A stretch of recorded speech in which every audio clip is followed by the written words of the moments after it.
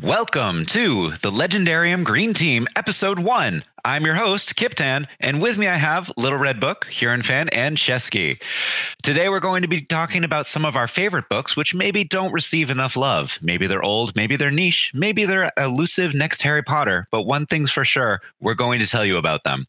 One by one, we're going to give a series of elevator pitches for our favorite books and then answer a couple questions. First up, Huron. Hey, call me Huron. I feel like I don't belong in this group. I'm a bit new to you guys seem like reading veterans. Oh, you're fine. You're fine. No, I just mean as far as our reading experiences. But yeah, the first book I chose was, I guess it wasn't a book, but it's a series, The Craft Sequence. I know Chesky and Kip have read it, so I'll try to keep it short, but... Oh no, please tell everyone about The Craft Sequence. It deserves to be told. Very much deserves. First, it's high fantasy, but it's also urban fantasy, which I have never read before. Anytime I hear urban fantasy, I imagine, our world. It feels, and unlike most fantasy I've written, where it feels like it's pulling from ancient sources, or it's somewhere far in the past, maybe a fantastic past. It feels more modern than really any other fantasy series I've read, and that the themes and the topics that they handle are very modern. Like it feels like it goes over like gentrification is one of the themes in one of the books, or the magic system is really cool too. Yeah, magic is great in that book series. Big part of everything that's going on with everything in the whole book. So very important there. It definitely follows Sanderson's Laws of Magic. Really? The other day I thought you said that it wasn't so hard. It doesn't mean it has to be hard, but it definitely follows the laws. It has to be awesome too. Like not a lot of problems are necessarily solved with the magic outside of the reader's understanding of it. But what laws that it does set up, it keeps to. And restrictions are always more important. It felt like I was reading sometimes contracts. The limitations of the magic are always more important and interesting. Yeah, I felt so it works like people. Are they usually priests? They make contracts with gods, and they are allowed to pull a certain amount of power, and it works as sort of a currency, right? And really powerful gods can give away more power and use by more power, and they can sometimes power cities. Yeah. In some areas, and in other areas, the humans have completely supplanted the gods and killed them and taken their powers. Oh yeah, that happened about. And just they just harness the natural energies of the world. Yeah, how many years before the first book did that happen? I'm not sure. Fairly recently. Yeah, referenced a couple times, but they never get into too many specifics. They never get into it, but several of the characters were around when it happened. Yeah, especially the first book. I think I read them in order because it's another one of those strange series where they're written out of order. Yes. But you could read them in any order and still enjoy it. Mm-hmm. And I think that's true. In fact, I don't even know what order it was written in, but I read it in chronological order. So chronological, not publication. Yeah, the first book is 3 Parts Dead by Max Gladstone. Oh yeah, I should have given the author. Yeah, that one, I thought it was really good. Started great, had me guessing all the way to the end, at least personally. I didn't see the ending coming. Kipton, I don't know if you saw it coming. You might have. I did. See, look at that smart brain there. There's nothing wrong with that. Finding things out beforehand, right? I did. But the thing is that a good author telling a good story, it doesn't matter if you see the end, because the journey is part of the joy of the story. Oh, absolutely. There are some beautiful moments just in that first book. Yeah, Journey Before Destination, all that. Yeah. And I love the characters. I especially love Elaine Kovarian. But I think that might be enough about the craft sequence. Yeah, I agree. Should we move on? Mm-hmm. Let's move on. Yep. Oh, one question. Who do you think would most enjoy the craft sequence?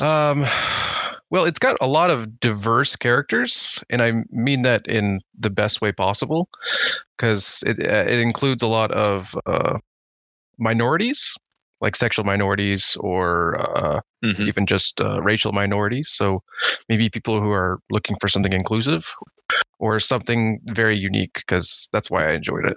Sounds good. 100% agreed. Okay. All right, Kipton, I think you're up now. Next up, yep. Okay, so my book is Soon I Will Be Invincible. It's a deconstruction of comic book tropes told from the perspective of a new member of an analog of the Justice League, but with imposter syndrome. Equally, it's also told from the point of view of an evil grad student genius that turned his jerk jock rival into Superman. Not kidding, that's basically what happens. And has been living it down for the rest of his life. It might be a little bit fluffier than some other treatments of the concept, but it's still very insightful and enjoyable, and I recommend it a lot. If you're the kind of person who needs the grittiness of Watchmen, then I would say maybe this is, it might be for you. But if you also need the depth and like just the length of Watchmen, then maybe not. So is it more gritty than Watchmen or less gritty than Watchmen? I'd say about equally gritty, but not as deep. I think that's a fair analysis. Okay. It's short. It's a very short book. And it is a novel? And it's a novel. Yep. And with all the content we are supposed to consume as certified nerds, brevity has a certain quality. Brevity has a point. and it does have a fairly like nice comedic core to it, so I like that. It makes me laugh. I did laugh many times throughout the whole book. So many good parts. Yeah. Yep. There's a lot of good parts. Like, yes, maybe it like shows some fairly like deep and intense family drama or personal drama, but it doesn't have the length to do it that deeply, so you're not depressed by it. You like think about it, you have a moment, and then you're back into the comedy. And I really enjoy that. Sounds like my kind of book. It sounds like my kind of book too. What's the title again? And author? Soon I Will Be Invincible. I just added it to my TBR. That's great. Which is so long. I'm probably going to add all of these books to my TBR, so. Yeah. I hope so. It's great. It's a nice little book. Anyone have any more questions? Well, what made you really like this book enough that you think it doesn't get enough credit or it's not well known enough? I thought that it told some stories that are less likely to be told. It touched on what it's like to be the Lois Lane of a situation. It touched on what it's like to have deeply disappointed parents of a superhero, and it told a story of child stars and the pain that they go under when they have to transition maybe from something that was being produced by someone else to being their own thing. So it has stage parents? It sounds a bit like The Boys. It's very much like The Boys.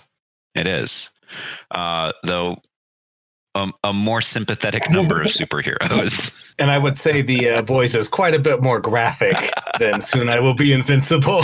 Just put that out there for you. Yes. That's good. I had to turn The Boys off because I was just like, I don't like any of you people. You're all terrible and I hate you.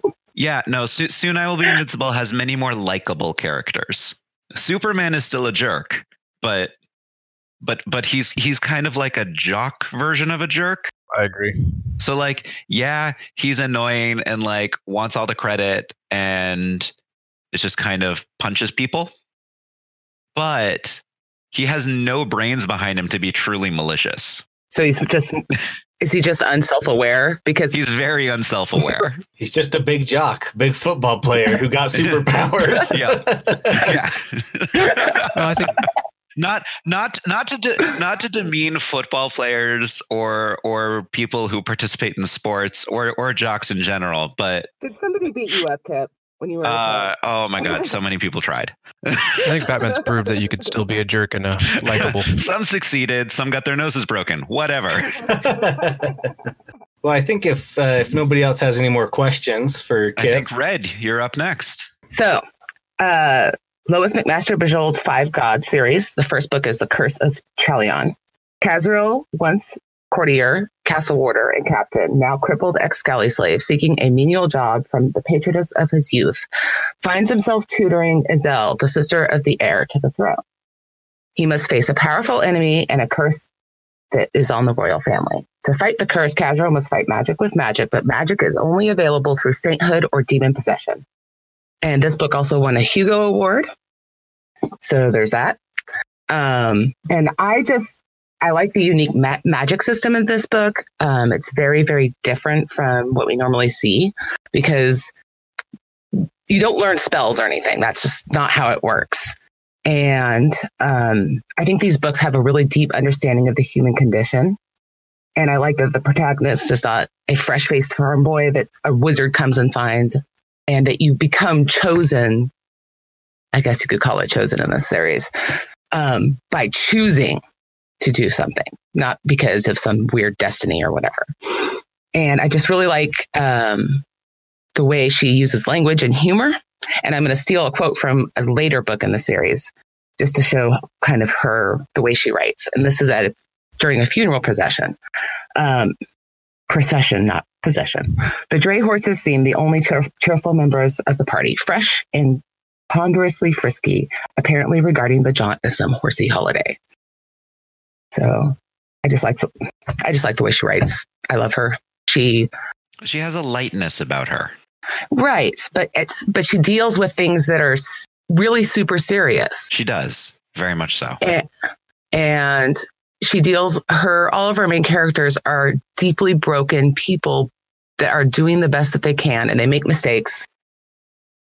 Deeply broken people that find out that they're never actually truly broken. Right. Never beyond redemption. Right. Exactly. And it's just, I might start crying. Yeah. Yeah. She makes me cry. And I'm the Todd of the group, guys, even though I'm in Megan's mom. Hey, every group needs one. But in the second book, and you can read the books in any order, they're not linear. The main character is a woman whose mother is dead, and all of her dreams have been destroyed. And I've gone through that twice in my life, where just everything that I thought was going to happen just fell apart on me. And I'm kind of going through it now too. And so, yeah. Anyway, so the way the character deals with it and the way she rebuilds herself is just, it really literally got me through my divorce. So that's my pitch. Well, I think that's a great recommendation. And I love Bujold too. Yeah, sounds powerful. I know. And I'm all teary-eyed and it's stupid. Anyway, anyone have questions? So you said it's unlike other fantasy because it's not like about, destiny and people, being chosen for something, but so it's more character driven and they make choices and those choices are actually impactful. Yes, that's kind of what it is. So how much, well, Kip will tell me to shut up if I give too much away. So, so you have to become a saint to do magic, or you have to become demon possessed. Okay. And so in order to become a saint, you have to completely open yourself up to your God. And there's 5 different gods. And you have to become kind of an empty cup for them to pour themselves into. So you have to choose that, and you have to constantly be choosing that in order for the gods to work through you. But the trick is you don't get to choose the magic you perform. You just have to make yourself available to your God in order for good to be done in the world. So that's how the sainthood works. That sound like a pretty... No, that sounds really interesting. I think I understand. Sounds really religious, which is right up my alley. And then I 100% think is either a practicing Catholic or was raised Catholic. It has that feel. I like that in the 5 Gods universe, there are no chosen people. It is exactly as you said. And you don't have a destiny. Right. You don't have anything forcing you to do anything. But through your own actions, you can bring like the God's light into the world. Right. And it's not on them. It's not on you. It's on like a combination of both. Right. Exactly. It's like a marriage. and a lot of work. Yeah. And I just love that aspect. It just is nice that, and anyone can walk away at any time. You can just like say, nope, I'm not doing this anymore. And so anyway. Okay. Chesky, you're up next. Sounds great. All right. Well, the first book that I want to talk about is actually a book series similar to Huron. Mine would be The Pillars of Reality by Jack Campbell. The first book is The Dragons of Dorcastle. Basic plot of this book is that for centuries, two great guilds have controlled the world of Demeter, the mechanics and the mages. They've been bitter rivals, agreeing only that nothing should change, that they should both be in power, that the other one is completely full of bunk. The mages don't believe in mechanics. The mechanics don't believe in the mages. It starts off a little slow, but it gets really good, really quick. Yeah, I really enjoyed reading the first book and then straight through to all the other ones. Why did you choose it for? Is it niche or just underread? Well, I think it's just underread, or that not a lot of people know about it. I've never had anybody. I actually had this one recommended to me from my stepbrother, but I didn't find it on my own. And I've never had anybody else. I've never seen anybody else really talking about it. The podcast talked about Jack Campbell with The Lost Fleet, his other series, which is more science fiction. That's where I've heard that. So I think he just doesn't get a lot of recognition for a great book series that he wrote. Great. Sounds good. Okay. So is it kind of like how George R.R. Martin doesn't get credit outside of Game of Thrones? Yeah, I guess. Even his other books, I was looking through them and they aren't, they don't have as many reviews or ratings as other popular books. So a little surprised by that when I was looking through it. So I have a book kind of like that up on my list. I'm interested to see. Yeah. You mentioned mechanics. Is it like steampunk? So like Magitech? Yeah, it's more like there's magic, which is just, he can alter the world around him with enough focus and willpower. And then the mechanics are just kind of mechanics who can build stuff. So it's a little bit of steampunk, but more just, general mechanicking. She builds guns, they have trains, but nothing like overtly steampunkish. Okay. But a lot of mixing of technology and magic. Except they hate each other. So yes. Okay. Interesting. Shall I do my second one? Go right ahead. Has anyone read this yet? My second book is Sword of Kaigen. I have not yet, but it's on my distant TBR. It's on my read as well. Definitely the most recent release on my list. I think it came out last year. And before I start to heap it praise, I'm going to have to complain about a few things that really, really bothered me in the story. Okay. So it's heavily Japanese inspired, and I speak Japanese. I live in Japan, and I know a lot about history and culture here. And she's done her homework. It's obvious, but inside the story, she replaces regular English words with Japanese words. And it absolutely breaks my immersion every single time it happens. Interesting. Yeah. But so like not in, because you know how fantasy words have, or fantasy books have like random words that just happen. Yeah. So not like that. Elvish, except there's no exactly. Elvish language that they've invented. Yeah, exactly. But she, on top of that, of what I just complained about, she also has tons of words that she just made up that I don't know where she got them from. Like she has a different word for time. She won't use the word time or any amount of, she won't say seconds or hours. She has her own counting. I just read a book like that and it was weird. Yeah. It sounds like Modicet. Yeah, it does sound a lot like Modicet. But also Mercedes Lackey does it with candle marks and I hate it so much. Oh yeah, she does. She does. But I do have a soft spot. Anyways, we're getting off topic. Come on. It's just the book. You've made us hate it already. Yes. So as much as that bothered me, and it really, really, really bothered me, the rest of the book was so amazing that I am willing to look past it, and I still gave it 5 stars. Wow. Okay. Yeah. No, those seem like fairly minor issues that okay. And it's a story of a war, or the beginning of a war, and it's in, I guess, a mountain Japanese village, but it's not called Japan. It's called Kaigen, of course. And people have magic powers. It's sort of like Avatar: The Last Airbender, where different parts of the world can control different elements. Like the invaders can move air and things, and protagonists are all ice aspected, I suppose you could say. And it's really mostly a story about a family. You learn how devastating war is to a family and to a village, and how the action's okay, but that's not why I read it. I read it for the wonderful, wonderful written characters. And the main character is I'm 30 or 40 something mother and wife who gave up fighting. And you see nearly everything through her lives, but you also see through her son's eyes and her husband's eyes. But I remember I made a post on Reddit complaining about how much I hated the husband character and how he was nearly ruining my enjoyment of the book. And somebody said, just wait until you get to his part. And I said, I don't believe you. But I got to it, and not only did I kind of like him, but I understood him better, even though he was incredibly flawed, just like the main character, Misaki. But I cried at least twice while reading it because it was just so good. Right. Mm-hmm. Yeah, that's it.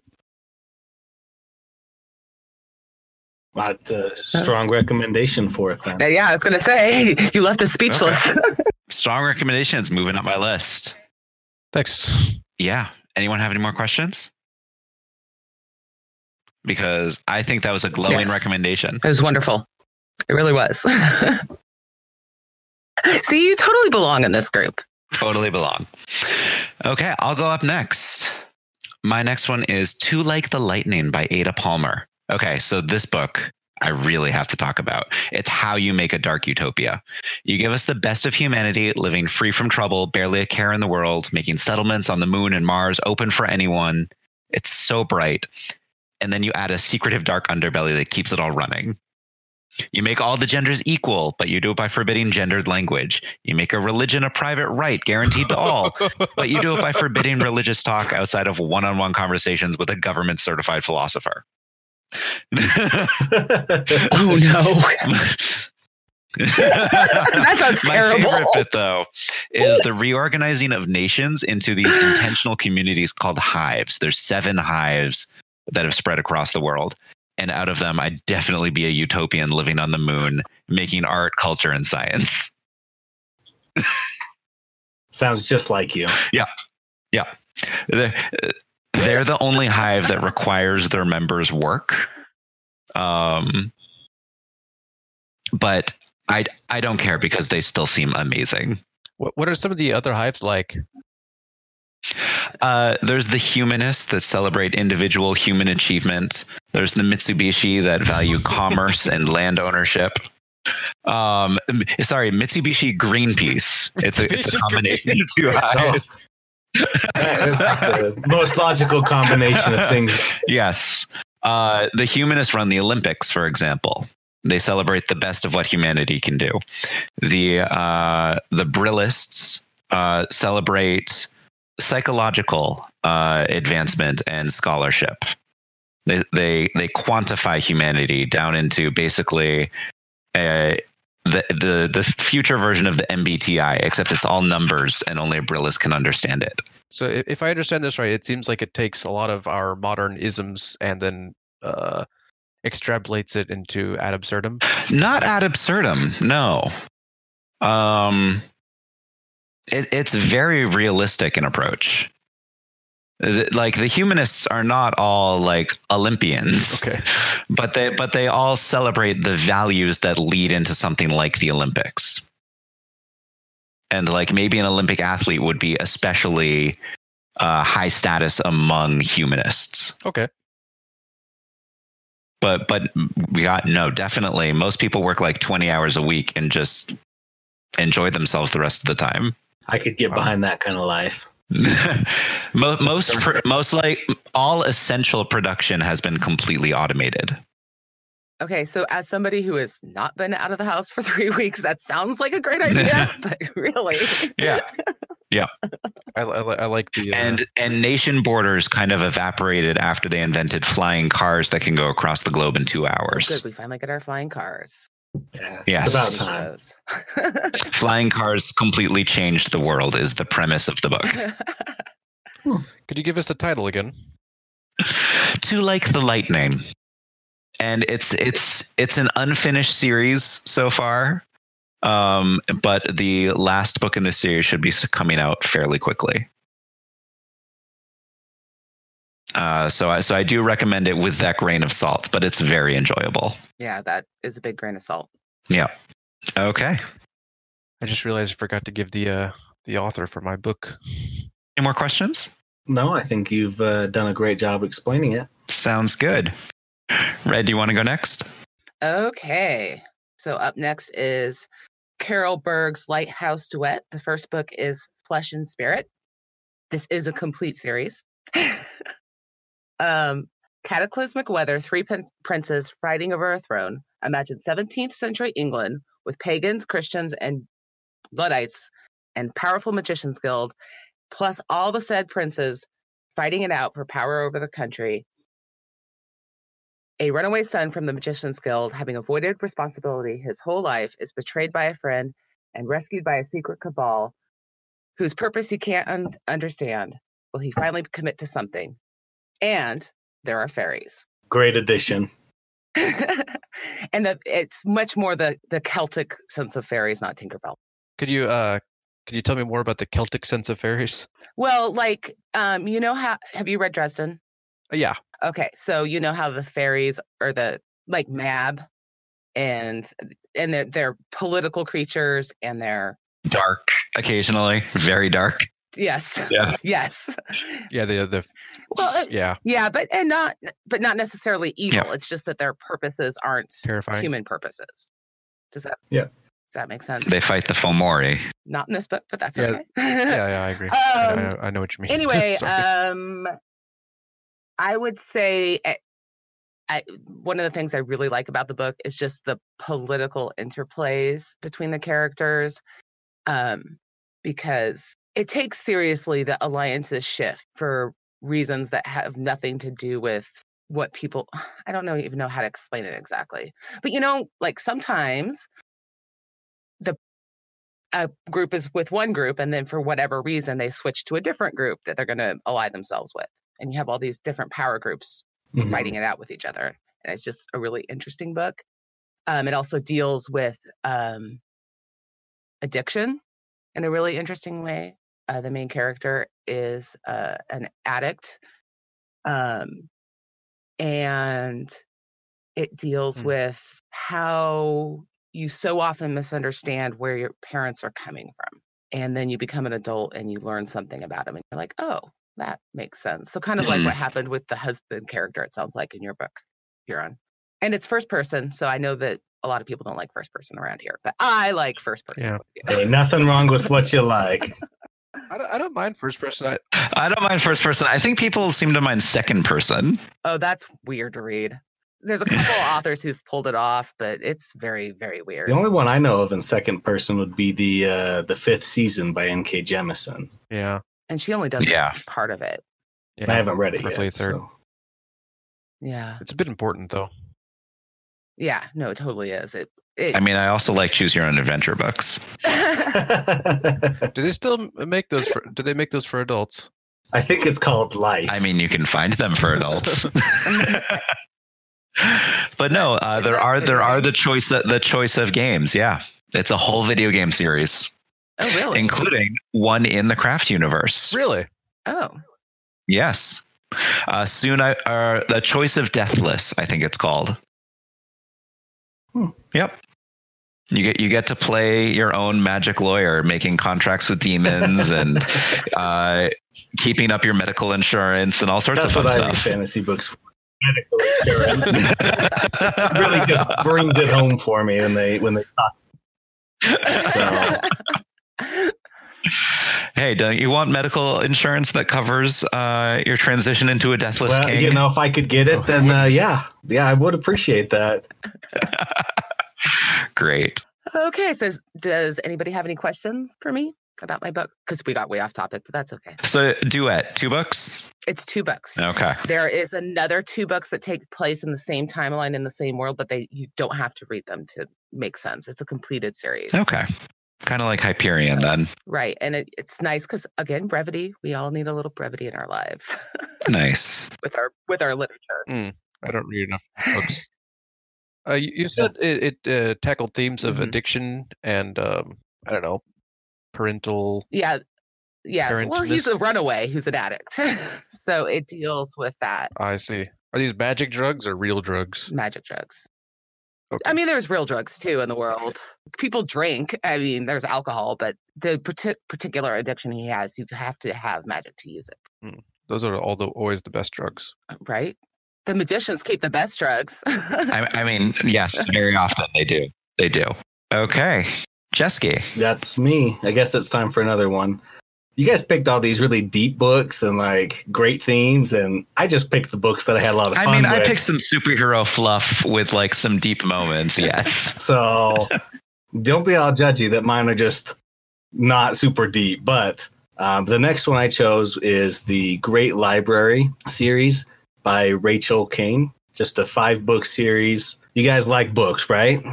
They're okay. Yes. You guys like owning books, right? Oh no. Sometimes. I only buy books that I know I'm going to read again. So I'm the same way. That's fine. In the Great Library, obviously there's a great library, but they hold a monopoly on all books. So you can't rent books, you can't own books. You have to go to the library, and if they're willing to give it to you, then you can get it. You know, you can read it. Our main character, Jess Brightwell, he is a book smuggler. So he smuggles books around to people. And it deals with him entering the library. I'll find my new profession. I know, right? Book smuggler. Sign me up. He enters the library service to get in so he can steal books to smuggle. But things don't go quite as he planned. It's great.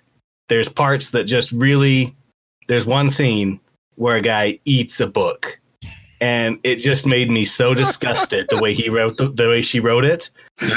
It was visceral. Like you could feel it, like their disgust and like his sense of like scaredness of like being in this person's presence who would eat a book. It was great. I loved it. There's some poisonous things in books. No, just a book. Just a book. So what was the point of eating the book? Well, he wants to eat the book because it's like the one-of-a-kind book. Like, since you can't get books normally, when they smuggle it, it's like the only book that's out.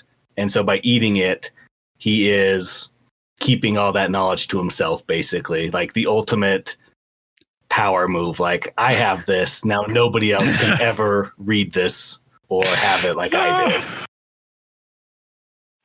Weird. Okay. I guess. Weird but good. I want to read it just for that scene. Yeah. Yeah. Oh, it was a good scene. So, and they're relatively quick. I don't remember how long it took me to read them, but they were good. Any questions? Yeah, because I was thinking that too by the book smugglers. I don't know. I haven't read Fahrenheit 451, so I'm going to say less inspired because I can. Well, it actually sounds like the opposite of Fahrenheit 451 because people actually want books, right?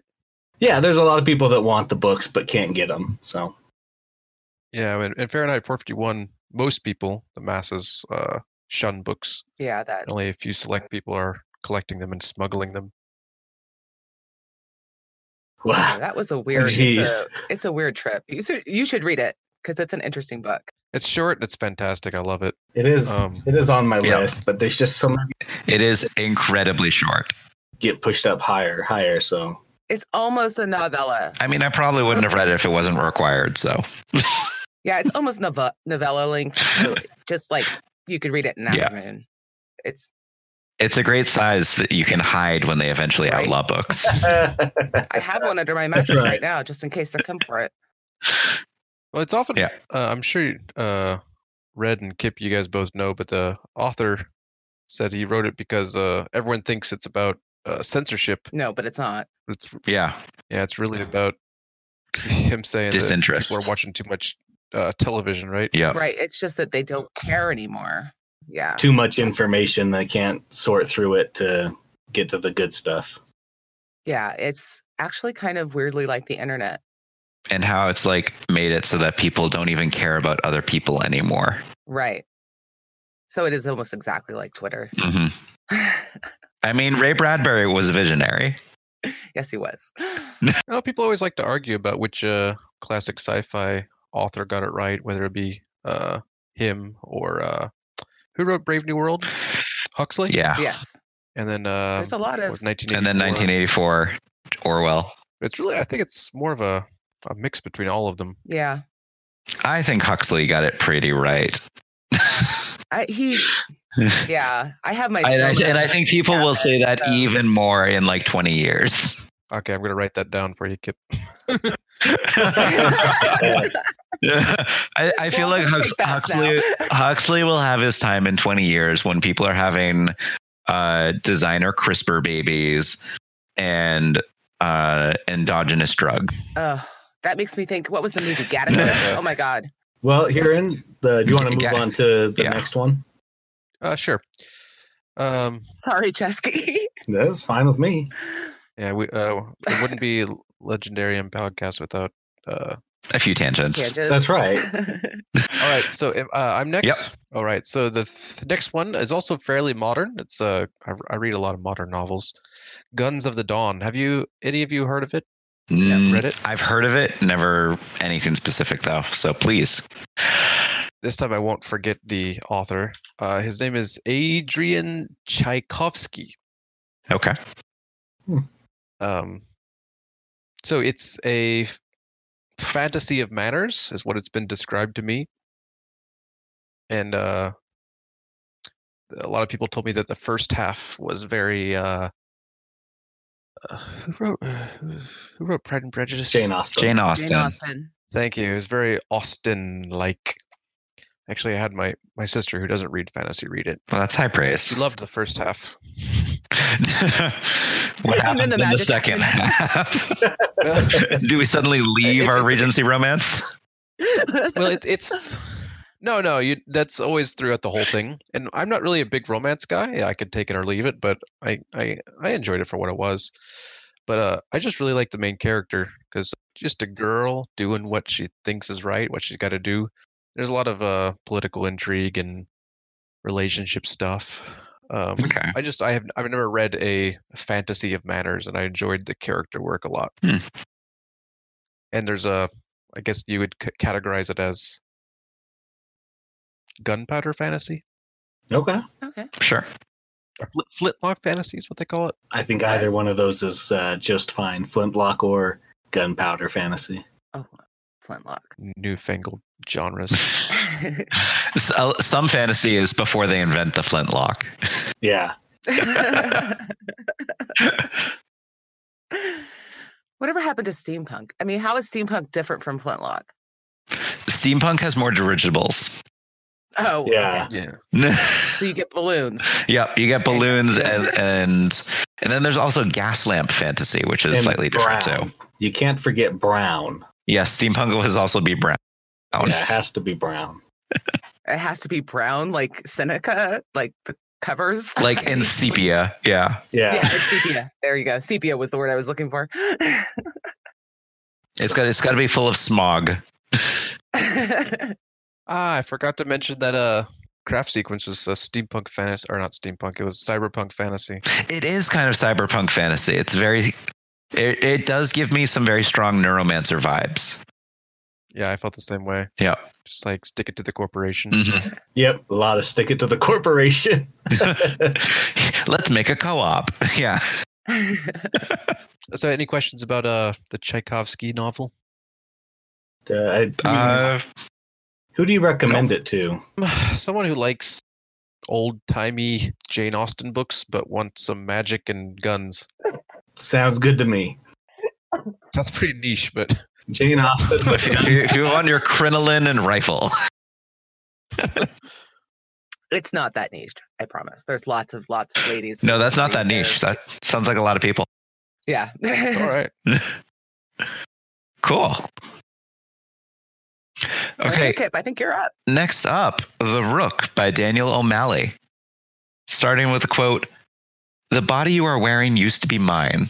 That's the first thing Miffany Thomas reads when she wakes up in a London park surrounded by bodies. Our protagonist must deal with her mysterious amnesia as she disguises herself as her former self, a rook of the superhero MI6 called the Checky. It's a lovely murder mystery where the person murdered left notes for her successor and can only hope that she'll be more capable and do her best. It's an utterly fascinating read full of really quirky and fun superpowers, sometimes just as an aside, sometimes as almost like a Brandon Sanderson interlude to flesh out the world. But unlike Brandon Sanderson interludes, they always come back to be meaningful in the book they're written in. I love the Stormlight Archive, but I want to get to know that merchant girl, man, and we just don't get to. Yeah, it's upsetting. Yeah. But yeah, reading the dialogue and conversation and relationship between Miffany and her former self that knew she was going to get her memory erased and was going to cease to exist, that it's really interesting. And then watching this brand new, not even like 5 minutes old woman wake up surrounded by bodies, and from then on have to navigate this this secret life, both secret in the sense that she works for a secret organization of the British Crown, and also secret in the sense that even those people don't know that she's like 5 minutes old and trying to desperately figure things out. I thought that was one of the funniest parts during the whole thing is she's trying to live her life without alerting anybody. And everyone's like, something's a little off, but we still like you. And you're like better now or like a little different. You're like a little different now. And we think we like it. Yeah. And she's like, oh, they're going to find out. I'm going to get in trouble. Yeah. Like, so good. And she's like, I'm really lucky that I was the mousiest woman alive before this happened. Yeah. Because nobody knew anything about her. So she was a bureaucrat. She was just the most competent bureaucrat. Okay. Hermes. She'd forked over all of her field assignment work to her colleague, who did it better than her, and she was like always so insecure that like she wasn't good with her superpower. So is she responsible for the bodies, or is that a spoiler? You will find out. That's not a big spoiler. That's like the first chapter. Okay. Oh. Yeah. So she is or is not? I'm sorry. She's not. The old Miffany Thomas was not good with her superpower. The new one, well, you find out. Yeah, I don't think you can say much more than that beyond read it. You're never going to get spoilers out of Kip. Yeah. Nope. You find out. He makes it the most complicated, like roundabouts when he could just say something super simple that's not a spoiler. We had this whole conversation about your friend's book. We did. I was unable to effectively recommend that book because I didn't spoil anything. Also a book with amnesia, but it takes significantly longer for you to discover that, as opposed to this one where it's like the first chapter. Okay. Well, you described that scene. I just read a scene like that in Shadow of What Was Lost. The second book in the Lycanis trilogy. He's linked. Yeah, that's it. Lycanis. Okay, I haven't read that yet, but that's really close on my TBR. It's okay. It's coming up after my Dresden reread. I just finished up my Dresden reread. But yeah, I really recommend The Rook. The sequel is not something you have to read. It's not nearly as good. I think most of the great ideas were in The Rook. And then once all of that is solved, the sequel is not nearly as interesting. And there is a TV adaptation. It's pretty bad. Oh, was it? It's pretty bad. Who made it? Stars. Oh. stars UK. I think That just makes it worse. it was trying to go for a second season. It got canceled. And that's really unfortunate because they changed so much that I think it made things significantly worse. That's actually I mean, if you really like the book, maybe read it, or maybe watch the show, because any adaptation is better than no adaptation to some people. But if you're one of those people that can't stand to see their book ruined on screen, don't watch the adaptation. Oh boy. I usually prefer to watch it before I read it. That way I feel better about the book. Does that make sense? Like when I watch adaptations. Although I thought they did a pretty good job with Good Omens. That was pretty good. Oh, Good Omens is lovely. Yeah. That's a great adaptation. And I think people who like the book like the show, and people who like the show often like the book. Two episodes in. Okay. I wasn't disliking it. I just stopped. It's very dry British humor. I'll say that. Oh, I love the book. Okay. Then I got nothing. Yeah. Yeah, you should finish it if you get a chance. Yeah, that's The Rook. Okay, Red, do you want to go? Sabriel, written by Garth Nix. All you need to know about this book is that Sabriel is a senior in an English-style boarding school, and when her anti-necromancer father gets in trouble, she takes his bells, sword, and book, and goes to save him, no matter how many zombies get in her way. This is about an amazing girl who fights zombies with bells. With bells? With bells. That's exactly what happens, and it's amazing. It's so great. It's so great. And it has deep themes too. It's Chesky, but I just want you to know my other books. And the bells have names. You enjoyed on the surface level as well. You don't have to get into the deepness. Anyway, but yeah, no, it's just so much fun. And there's a talking cat. And later in the series, there's a talking dog. I mean, yeah. What can you not love? It should have started with a talking dog. And the first book stands alone, pretty much, as a finished story. Yes, it does. The second two books have to go together. And yes. They're actually one long book. The second two books are one long book. Mm-hmm. But the first one it's a short read. It's YA, so it's light and fluffy in a lot of respects. It's YA-ish. It stands up very well to an older audience. Oh, for sure. But yeah. I just mean it was written with a YA audience in mind. Yeah. I'm pretty sure, just judging from the language in it. But it's really good. It's just so much fun. We're fighting zombies with bells, folks. Fighting zombies with bells. And each bell has its own name, its own mythology. It's great. I thought it was very well explained throughout the whole book. It really kept you, kind of just taught you along with it, with her already knowing everything, though. Mm-hmm. And Brandon Sanderson credits Sabriel with inspiring his own magic systems and his laws of magic. Yeah. I did not know that. When was it written? I don't know. I'd have to look that up. Let me pull it up. More than 30 years? Sabriel was written in 1995. Yeah. Oh. And there's still books coming out in that series, but none of them. Yeah, the original trilogy is good. The sequels are not nearly as good. Yeah. I agree with that. I still like them, though.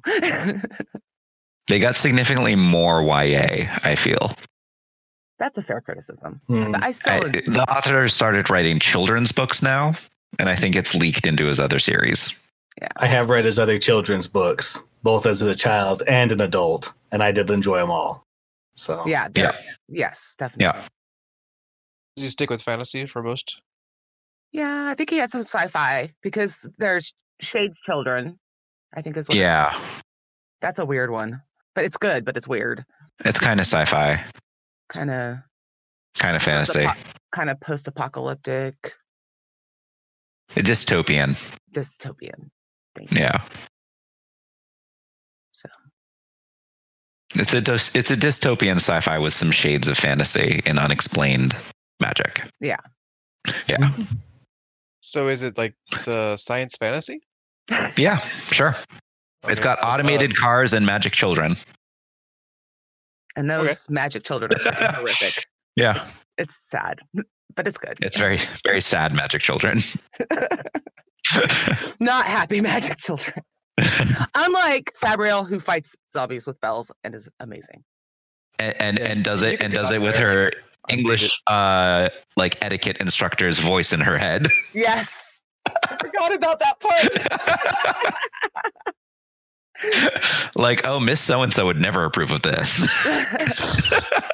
And she's like, her house is filled with magic servants, and she tries using her voice to order the servants around her, lady of the house voice, and it doesn't work, and it's just so great. It's a great series. And it does have some fun humor in it. Though I think Lyriel has significantly more humor in it, the second book in the series. Yes, for sure. For sure. The one with the talking dog. Yeah. And, pipes. Oh, and magic pipes. Oh, and there's magic books too, by the way. Yes. That only certain people can open. All three of the things her father leaves her, the sword, the bells, and the book, all super magic. Does it have non-magic things in the story? Because I hear talking dogs, talking cats, talking books. The books don't talk. Come on, they just can't be open. Oh, sorry. Yeah, the books don't talk. They just maybe melt your mind if you're not meant to read them. Yeah, there's lots of non-magic things. There's people walking around. There's a fishing boat. Only the fishing boats are non-magic. Not all of them. No, there actually is a magic boat, isn't there? There is a magic boat. There's magic planes too, made out of paper. But actually, Yes. there is a lot of non-magic because the school that Sabriel went to is across the wall. There's a wall where these two worlds have collided, and the magic doesn't work on one side of the wall, and it does work on the other side of the wall. And she's from the magic side, but she's been educated in the non-magic side. But the wind sometimes blows magic over the wall. And so like her boarding school gets like a little bit of magic, but what they can do with the magic at school is fairly limited. And the electricity goes out when the magic is. Yes, and electricity and technology don't work the closer you get to magic. Right. And the other side of the wall is kind of like, I would say 1920s technology. 1920s. Yeah, I'd say about the 20s. Yeah. And it's very much like an English analog, and it's great. Yes, it's so England. There's cricket. I mean, there is cricket. There's a cricket team, and it's an all-women boarding school for young ladies of quality. I can't believe how long we're spending on this book, but it's just so much fun. But it's the only one with a sorcery program. Right. I'm looking at the cover now. The bells are on the cover too. Yeah. Yes, they are. The bells are big. The bells are a big deal. Yeah. Yep. And they're so much fun. Like she has one bell that could, if you ring it, it sends everybody within hearing distance into death. They just go into death. Yep. Oh. Death is a realm. There's 9 realms of death. It's very interesting. Yeah. And it's a river that carries souls away. And then there's the zombies so instead of being reanimated, so you know how like zombies in our normal sense are kind of like rambling monsters with no brains. The people who are zombies are people who have crawled out of death and claimed a body. Yeah, souls that a necromancer has brought out of death. Right. Unless they're one of the greater dead. And it's her father's job to banish them back to whence they came. He's the Abhorsen, which is why... The good necromancer. Yeah, exactly.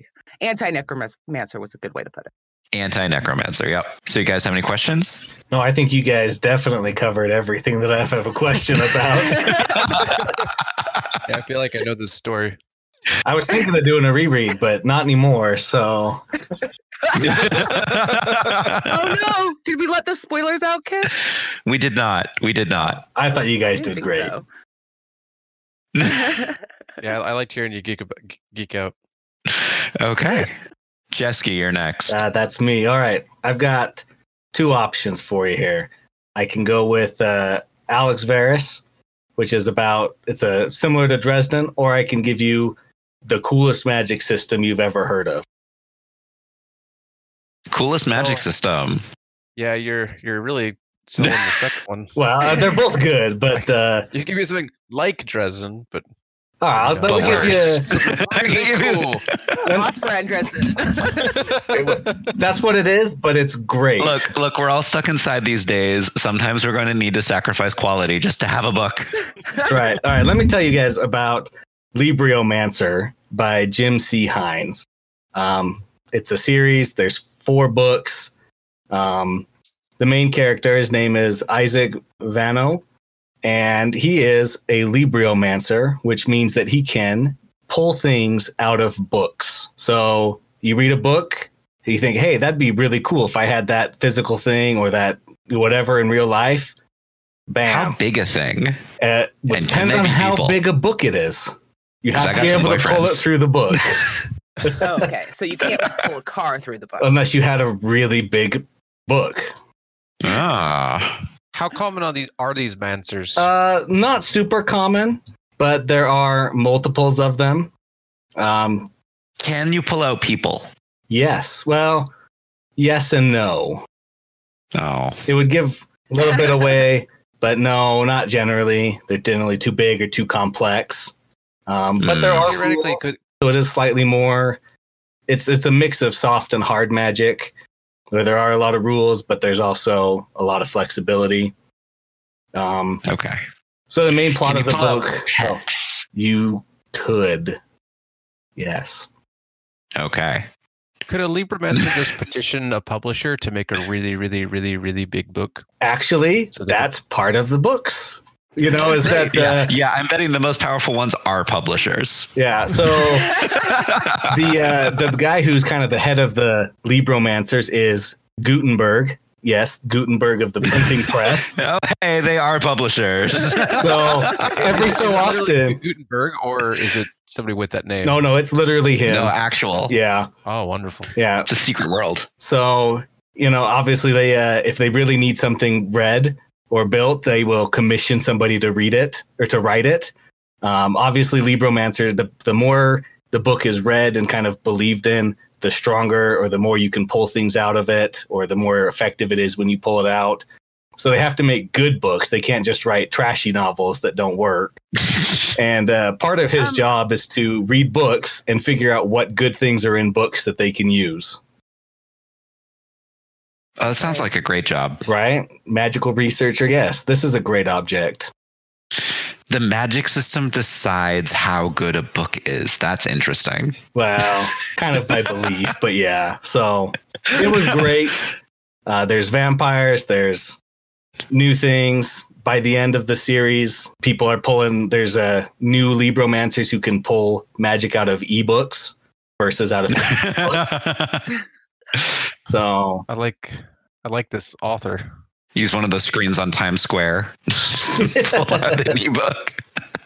I have questions. sure, ask a question. Okay, so the magic, you pull things out of a book. Can you just endlessly pull like the same thing out of a book, or do you need to buy a new copy of the book? Does that make sense? No, yeah, you can pull out of the same copy of a book, but the more you pull things out of a book, the more, now air quotes here, degraded that book copy can become. And then based on how good it is, kind of means how long you can use that book, you know, until the degradation gets too big, and then you have to wait until it kind of fades away. Otherwise, there are consequences for doing it. So I can't pull 10 puppies out of a book about puppies. Well, if it was a really good book, you probably could. But then you might not be able to pull puppies out of that book for a while, right? Or anybody else in the whole world couldn't do that, right? And then it recovers? Yeah, and then it would recover over time. Okay. I got a Sure. question. You said the magic, it kind of depends on how good the book is. Mm-hmm. But is it really how good it is or how well read it is? It's a little bit more how well read it is, / how much people believe in the book itself. So if you had a lot of people reading a really bad book, it wouldn't be as good as a lot of people reading a really good book. Just because there's that level of belief and like in the book. But would it be better than like one person reading a really good book? I would maybe. I don't know. It doesn't really give me like really good specifics. This is all speculation. I have Biscuit upstairs that lots and lots of kids have read, and it has a puppy that I could pull out of it. Yeah. I do want to put just a slight content warning, just with sexuality and stuff. It's not bad, but there's one character who has a lot kind of stuff going on. It's not horrible, but it just maybe not for like the youngest of kids. Okay. I won't have my 3-year-old nieces reading it. Yeah, probably not. But I would say maybe 16 and up. Nieces read? Fine. I don't know. Good point. I won't read it to them. Do you guys have any other questions for me about it? Oh, yes, I have. I think we asked plenty. Oh, sorry, I got one more. One more. This magic system is just really interesting to me. I agree. Are there groups of people like trying to increase the merit of some not so good books? Yes. So like, I don't know. You got governments around the world like hiring people to get on the internet and become warriors and like change public opinion, right? So it's fairly easy to change public opinion, especially about things that are subjective. But does that come up? It comes up, not so much. It's not really, kind of stays out of politics. I mean, you just need to pay off some book reviewers. Pay off some book reviewers or Florence Foster write your own Jenkins book. Put it out there. No, it's a little bit, not really. One part is one more thing, and then I'll be done with this one, I promise. Isaac is talking with one of his friends who was a Libromancer, and she's been turned into a vampire. And her excuse was, well, now I have all the time in the world to read all these books that I was never able to get to before. I think that's what most people would think after they become vampires. As it happens, Well, so let's move on to another one. It's my turn, right? Yes. The next one I chose was The Goblin Emperor. Have any of you read this? No. I have, but it's been a while. It's by Catherine Addison, I believe. And I read it as part of the Reddit. I read it as a part of the Reddit. What's it? What do they got? Bingo? Yeah, the book Bingo. That's what the slice of Bingo. Life.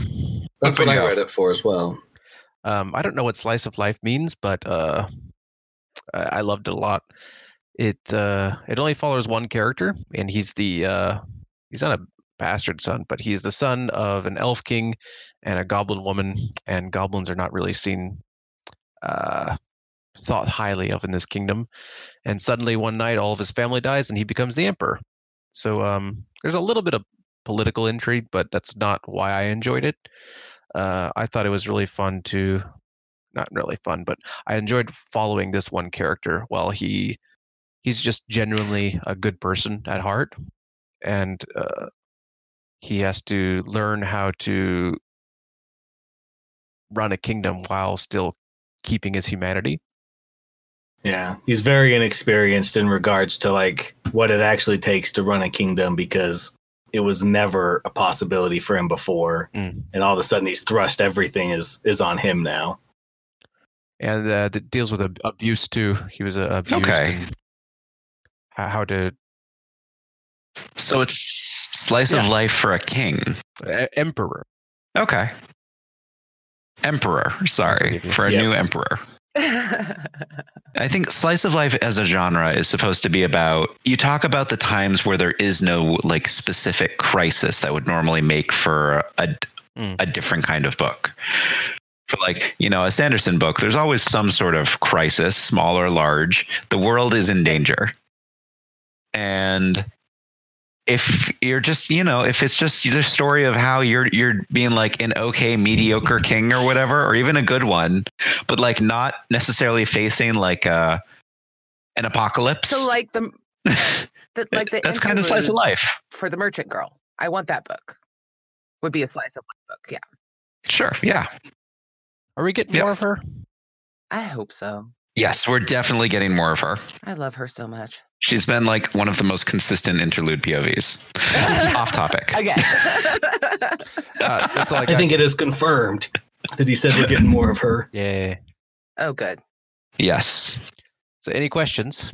What's your favorite menial little tiny struggle that he has? It's hard to say. I don't remember much. It was a while ago. Like dealing with the housekeeper? I think it was just him dealing with people and being generally nice to them And caring. and having them be completely flummoxed as to why he's being nice to them or how he's trying to trick them. But he's just being a nice person, right? Yeah, I like all those stories where they kind of go into Okay. a person who doesn't understand like how the game is played, and they're thrust into a situation where they're forced to play the game, and they win by not playing. Interesting. I feel like I have to plug Spinning Silver right now. Oh, that was so good. By Naomi Novik. Spinning Silver. It's a retelling of the story of Rumpelstiltskin. Oh, I could not figure out what it was a retelling of. In Europe, except the protagonist is Jewish. Yeah, it's really good. Is this by the same author as Uprooted? Yes, Okay. same author. Which is why I'm definitely going to read Uprooted, because Spinning Silver was fantastic, and I didn't know that it was the book I wanted to read. I liked Uprooted. I have not read either yet, so.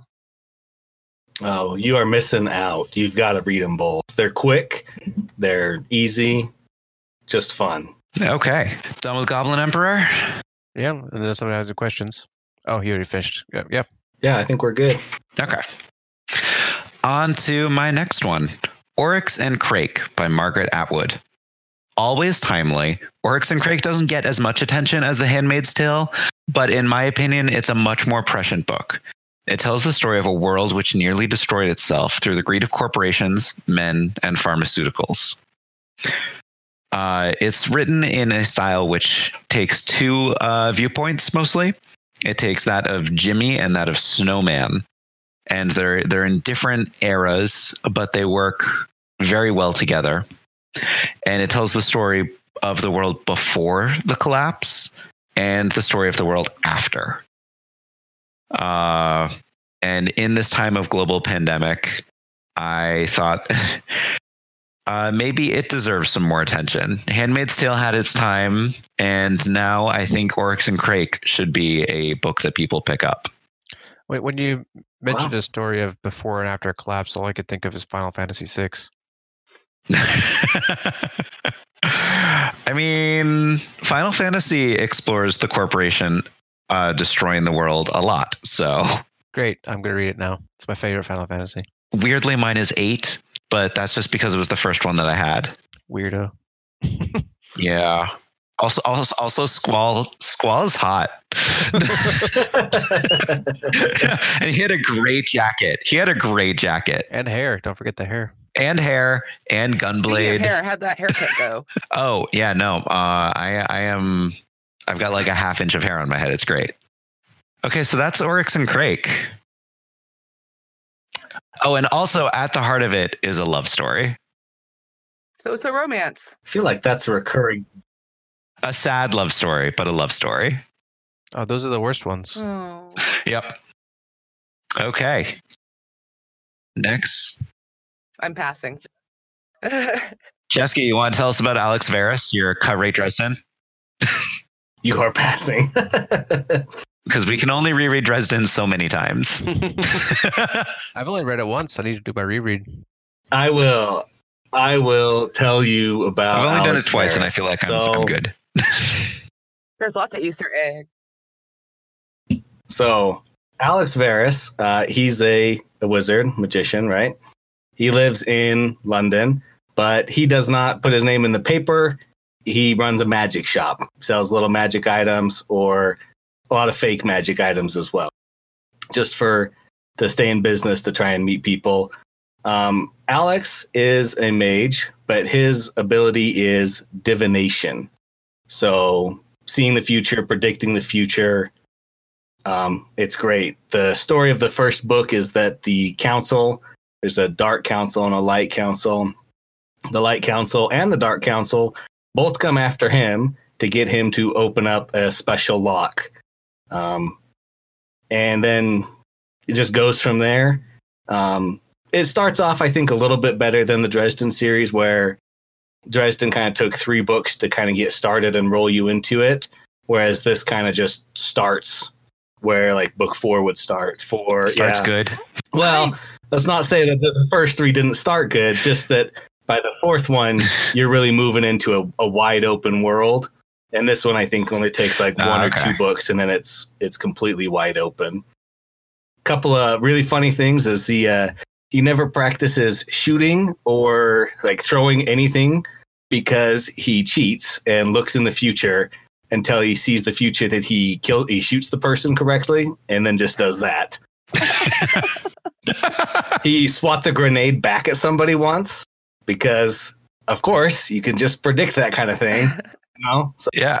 It is quite good. He explains it well. He has a great limitation, but a great power that you would never think of as you'd think, seeing the future is always useful, but the way it's written makes it really better. Foresight is a 9th level spell in Dungeons and Dragons. That's right. So how far? But sorry, what? Say, how far in the future can he see? Like 10 minutes, 10 years? Variables, but he has an unconscious sight going of about like 5 minutes. So, or like depending on how stressed he is or how imminent his life's in danger. In a fight, he's got about 3 seconds of future sight. But in general, I know somebody's going to walk through the door in 5 minutes or blah, blah, blah. Quite good. It's a good recommendation. I think it is, let me look. The 11th book is coming out this year, hopefully. And I think that's pretty close to being the end of it, if it's not the end of it. That's interesting. What's the title again? Sorry. Oh, the first one is called Fated by Benedict Jacka. I'm now imagining all of the things that Miffany Thomas from The Rook would do if she could see 5 minutes into the future. Sounds like fanfic for you to write, Kip, in your downtime. I don't know. I think it's more interesting that Miffany only has like some very fleeting access to like divination. She gets like a warning from Circe at one point, which is hilarious. So, any other questions beyond you should go read it? All right. So, Lord of Light. How many of you read this? Me? Yeah, not I. Yeah, I know Kip likes it. Yeah, I love this book. I love it. So it's science fantasy. The author is Zelazny. What's his? Yep, Roger Zelazny. Roger Zelazny. Mm-hmm. And he wrote the Chronicles of Amber. I think this is his most famous series. Mm-hmm. I did not like those books. They're okay. I love Lord of Light, but it's science fantasy, but the science is like total nonsense. It's mostly just cool stuff. Yeah. So it takes place in the far, far, far future. There's no Earth anymore. Humanity has colonized different planets, and the early colonizers on a certain planet basically got godlike powers because of the reincarnation machine, and so they get to control humanity because they control who gets to live, who gets to keep living. So they control the technology, so they control the people. That's the idea. Is it kind of like I can't remember what they're called, the things in Dune that keep bringing Duncan, Idaho back? Oh, the golem. No, yeah, the Gola. No, I should talk about the Duncan Gola. Yeah, the people who make the Gola. Yeah. Yeah. Okay. The Benetilaxu. Thank you. Yeah. Kind of. Okay. It's less like that and more like they grow new bodies for everybody before they die and then transfer your soul over into the new body. Well, okay. Wow. But what's cool about the story is all of these original colonizers take on the aspects of former Earth gods, mainly those of the Hindu pantheon. Mhm. So they kind of go back through into Hindu mythology, and they try to look like them and act like them and take on their aspects. And like if it's a fire god, then they'll just be encased in fire all the time. And so they've kind of made their own religion, and people worship them. And the main character, he's one of the original colonizers of the planet, the first people there. But he's tired of the system because he used to be part of it, and he takes on the role of Buddha. Sorry, Booty. So Shakyamuni, right?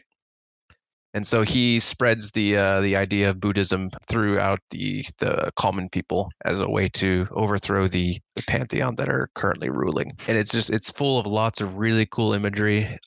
It's got a lot of really cool religious stuff. There's also a Christian god there, but he's not a Christian god, but he's a Christian. He's a very warped Christian god. Yeah, the Hindus too. I think he was my favorite character actually. Nariti the Black. Yeah, it's really really cool. Is he a bad guy? He's kind of a bad guy. Yeah, I'd say he's yeah. I'd say there's a bunch of bad guys, and sometimes the enemy of my enemy is my friend. Okay. But even the main characters, I wouldn't really even categorize as a good guy. No, It's better than a bunch, but not great. Are the characters likable? Because I don't mind reading bad guys as long as I can like the characters. Does that make sense? I think Sam is likable. Likable. Yeah, I just don't think he's doing everything. His name is Maha Sam Atman, but you can drop the Maha and the Atman and you just have Sam. Nice. Because that's why I quit reading the Amber books, because I just hated the main character. I know what you mean. In the face. No, Sam I think is definitely likable. I mean, his motivation isn't so pure, but he himself I think is good. Cool. It's also very clear that like all of the characters are slightly larger than life. Okay. And like almost like a morality play. Okay. So they're interesting in that regard. Okay. Yeah. I think I might give it a try. They're all magnified into these godlike aspects. Right. Yeah. And they gain magic powers. And they talk like it. It's not really quite clear how. But most importantly, they talk like it. They give speeches. They have philosophical conversations. They have deep, meaningful personal bonds that transcend time. I just thought it was really cool. Yeah. I was gonna say, is John Galt from in this book too? If one god dies, another god has to take his place, especially if it's a really powerful god. Okay. Yeah. And there's even trans representation. Yeah. Oh yeah, it's great. I forgot about that. And if that wasn't enough to sell it, it won the Hugo Award. It almost inspired its own theme park. Really? And it was the script that they used when the CIA rescued all those hostages in Iran. Oh, I knew that. And that they made the movie Argo about. Huh. Wow. Yeah. It was a script good enough to to fool Iranian terrorists. It's very old, yeah. It is an older book, yes. I never hear anyone talk about it. I didn't know it was that popular. I feel like 60s. It used to be popular, and that's why it's underrated and needs to come back. I agree. Okay, last one, Kip. Last one. Okay, I saved my most complicated pick for last. The Uplift War by David Brin. If you want a grand story that is unafraid of dropping you in the middle of the conflict, read this book. Humans are in the process of reviving the dying planet of Garth when they're attacked by the bird-like Gubru. As they seize the planet, Garth's fighters, 2 ally ambassadors, and one of their daughters has to flee into the wild jungles of Garth to escape persecution. It's a story with truly alternate species viewpoints, which I don't see enough of, and I appreciate Brin a lot for that. He does even more intense aliens in his main Uplift cycle, which this is just 1 out of 6 books. So check that out if you like, but this is a completely self-contained story. So is this Is this before or after the Yeah. other Uplift books, or kind of just in the middle? It's kind of separated because it takes place on an unrelated planet, like a backwater planet. So like what else is happening in the universe isn't super important at that time. So I would say that like maybe it takes place before most of the others, it takes after Sundiver and around the same time as Startide Rising. Okay, but it's self-contained, so it doesn't matter. Yeah. So there's like, I read Startide. I thought it was weird. Like this is one of Earth's minor outlying colonies, and they're rehabilitating a dying world because that's all that galactic civilization will grant them as a colony. There's like this planet that was already dying because another species misused it. And Earth is apparently getting a reputation for being able to clean up planets like that. playing against type, right? It's almost like they have experience. But yeah, it's a really interesting series. It's an interesting book. There's a species of jokesters called the Timbrimi, which I'm in love with. The greatest art of their culture is the practical joke. And I love them for that. And as an ambassador to this human planet, they sent one of their least humorous members to hope that maybe he would be maybe humans would think he wasn't so weird. But that just means that like his idea of humor is like, oh, I'll put a stink bomb in this departing ambassador's craft. So you said, so the humans wouldn't think they're weird. So are the characters not human? Did I miss? There's two Timbrimi, which are aliens. They're the ambassador and his daughter. There's a Thenanin, which is another ambassador, but then everyone else is either human or chimpanzee. So there aren't any dolphins? There are no dolphins on Garth. The oceans don't suit them.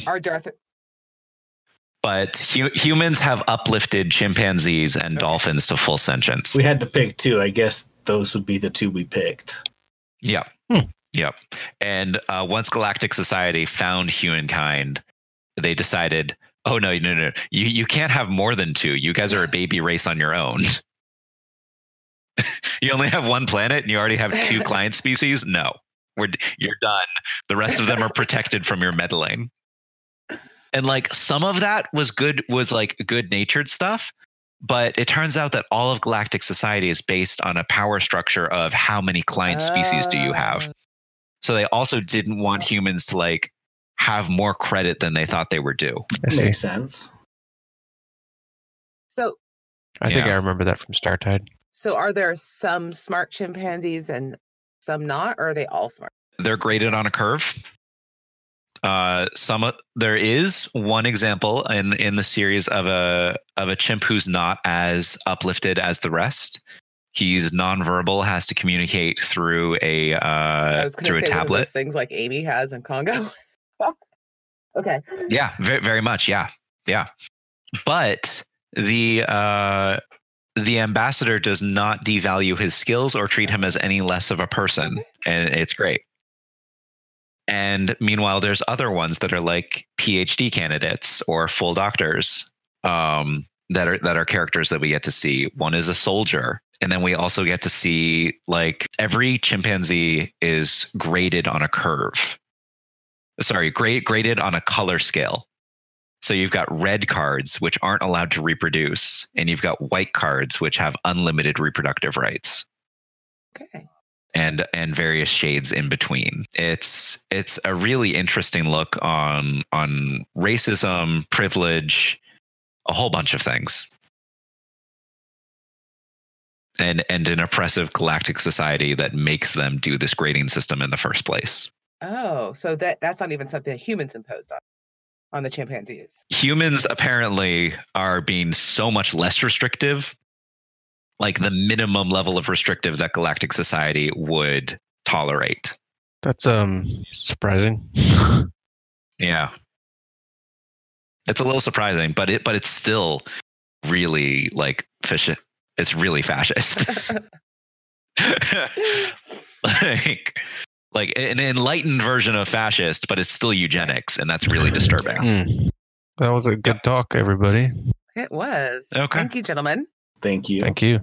Okay, so I think that just about wraps up this episode. That was fun. Yeah. It was fun. Yeah. Oh, and Horizon Brave says hi. Make sure to get that in. Hi, Horizon Brave. Hi, Horizon. Okay, Horizon Brave says hi. Hi, Horizon. This is all his fault.